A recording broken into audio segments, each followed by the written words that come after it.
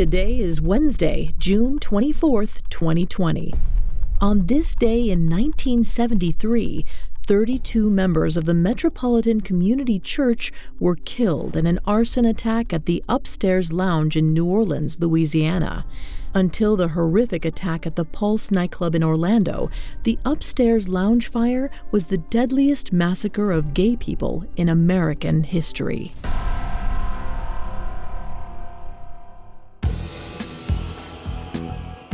Welcome to Today in True Crime, a Parcast original. I'm Vanessa Richardson, and today I'm joined by our guest host, Kate Leonard, of the Parcast original Daily Quote. In every episode, Kate brings you a dose of inspiration and mindfulness, something we can all use a little more of. Thanks for joining me again, Kate. Anytime. Since starting Daily Quote, I've gained a new appreciation for what you do here on Today in True Crime, and I'm always happy to come back. Today, we're going to dive into the UpStairs Lounge arson attack. Kate's here to discuss some of the historical aspects of today's story, while I'll cover the narrative. And due to the graphic nature of today's crimes, listener discretion is advised. Extreme caution is advised for listeners under 13. Now, let's go back to New Orleans on June 24th, 1973, around 8 p.m.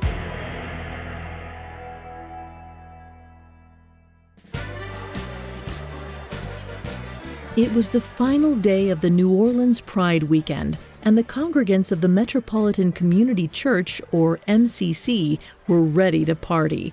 As the members of America's first gay church, there was a lot to celebrate. At the time, festivities like Pride Weekend couldn't be held in public, but gay bars like the UpStairs Lounge, located in the French Quarter, gave the LGBTQ community in New Orleans a safe place to gather. On June 24th, the MCC hosted a Sunday service at the UpStairs, then threw a party for about 125 people with free food and beer. By 8 p.m., their numbers had dwindled to about 60. Most of the group was gathered around a piano, taking turns playing their favorite songs. Bartender Douglas Buddy Rasmussen was enjoying the show when he heard the downstairs buzzer cutting through the noise. Rasmussen was expecting someone, so he buzzed the visitor in through the downstairs entrance. Then, since he was busy making drinks, he sent his friend Luther Boggs to get the upstairs door. But when Boggs arrived at the stairwell, there wasn't a fellow reveler there to greet him. Instead, it was a towering wall of fire. The fresh infusion of oxygen caused the flames to burst into the lounge. The entire place went up like a tinderbox. As the blaze consumed the bar, Buddy Rasmussen shepherded about 20 people through a fire escape and onto the adjoining rooftops. Tragically, not everyone was able to follow him to safety. When Rasmussen didn't see anyone else heading for the door, he shut it behind him. The rest of the revelers were trapped inside. Their only hope was that the fire department would arrive in time to save them. Since the fire station was located only 2 blocks from the bar, it seemed possible. But even on a Sunday, the French Quarter was bustling. Crowds of people and stopped vehicles made it difficult for the fire engines to reach the scene. Eventually, the firefighters plowed through the cars blocking their way, but by the time they arrived at the bar, the UpStairs was beyond saving. Trapped inside the building, desperate patrons tried to escape through the second-story windows. However, they were blocked with metal bars intended to keep overenthusiastic revelers from falling into the street. The bars were spaced 14 inches apart, just wide enough for a few people to squeeze through and jump to safety, but not everyone could make it. The MCC's pastor, Reverend Bill Larson, tried to fit through, but he was too big to squeeze through the bars, so he pushed an air conditioning unit through a window instead. Larson made it about halfway through before the pane above him collapsed and trapped him. As the fire consumed him, people on the street could hear the Reverend screaming in agony.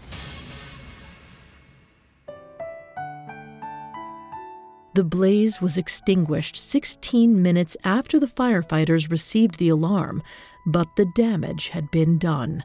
In the end, 29 people died in the fire. Another 3 succumbed to injuries they suffered that night. The damage was so extensive, many victims could only be identified via dental records. It was a tragedy of the highest magnitude, but in the fire's aftermath, it wasn't treated that way. Coming up, the disturbing fallout of the UpStairs Lounge massacre. Now back to the story. On the night of June 24, 1973, 32 people died after the UpStairs Lounge was the target of an arson attack. But following the attack, many officials failed to take it seriously. My guest host Kate is here to discuss the appalling reactions to the UpStairs Lounge massacre. Thanks, Vanessa. At the time, New Orleans was regarded as a fairly progressive city when it came to the LGBTQ community. But the reactions to the attack painted a very different picture. The morning after the fire, MCC founder Reverend Troy Perry went on a radio show to discuss the tragedy. But instead of treating the event with the solemnity it deserved, the radio host cracked a joke. He asked Perry, "What do we bury them in? Fruit jars?" The community's response wasn't much better. Some of the victims' families refused to claim their relatives' remains, and multiple churches wouldn't allow them to be buried on their grounds.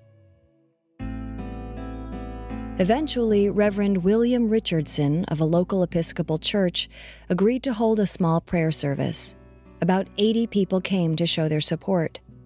But many more than that voiced their disapproval through hate mail or complaints to the Episcopalian Bishop of New Orleans, Iverson B. Noland. The complaints were so numerous, Noland admonished Richardson for his Christian charity. But in this cloud of negativity, some rays of sunlight managed to shine through the darkness. Perhaps inspired by Richardson's kindness, St. Mark's United Methodist Church, located in the French Quarter, agreed to hold a larger memorial service. About 300 people attended. Following the service, the mourners had the option of exiting through a side door to avoid the press gathered outside. Instead, most of them elected to go out through the front. This action was regarded as a major step forward in advancing gay rights in New Orleans. But as the ensuing investigation into the attack showed, there was still a long way to go. Despite the horror that had been perpetrated, neither Louisiana's governor nor the mayor of New Orleans made public comments about what happened at the UpStairs Lounge. Most officials who did speak out were more concerned with updating the fire code than the loss of life. And there was significant prejudice in the ensuing police investigation. In the attack's aftermath, the city's chief of detectives said that identifying bodies would be difficult because some thieves hung out there. And you know this was a queer bar. Still, the investigation carried on. Witness accounts of how the blaze started were consistent with arson. One said it was like a fireball, and another compared it to a Molotov cocktail. The evidence backed it up. The police found an empty can of lighter fluid in the stairwell leading up to the bar. And eventually, a suspect emerged. According to one of the bar's patrons, a man named Roger Nunez was kicked out of the lounge for fighting with another customer just a few minutes before the fire. On his way out, Nunez allegedly threatened to burn it down. Police looked into Nunez and found that some of his acquaintances claimed he'd confessed to the crime. But unfortunately, Nunez had a seizure and was hospitalized before the police could question him. They weren't notified when Nunez was released, and by the time they tracked him down, there wasn't much time for the police to follow up. Nunez killed himself about a year after the fire. Today, the attack is thankfully regarded as the horrific tragedy it was. Progress has been made regarding LGBTQ rights, and Pride is celebrated openly around the country. But as the devastating 2016 massacre at the Pulse nightclub showed, dangerous prejudice against America's LGBTQ community has yet to be erased.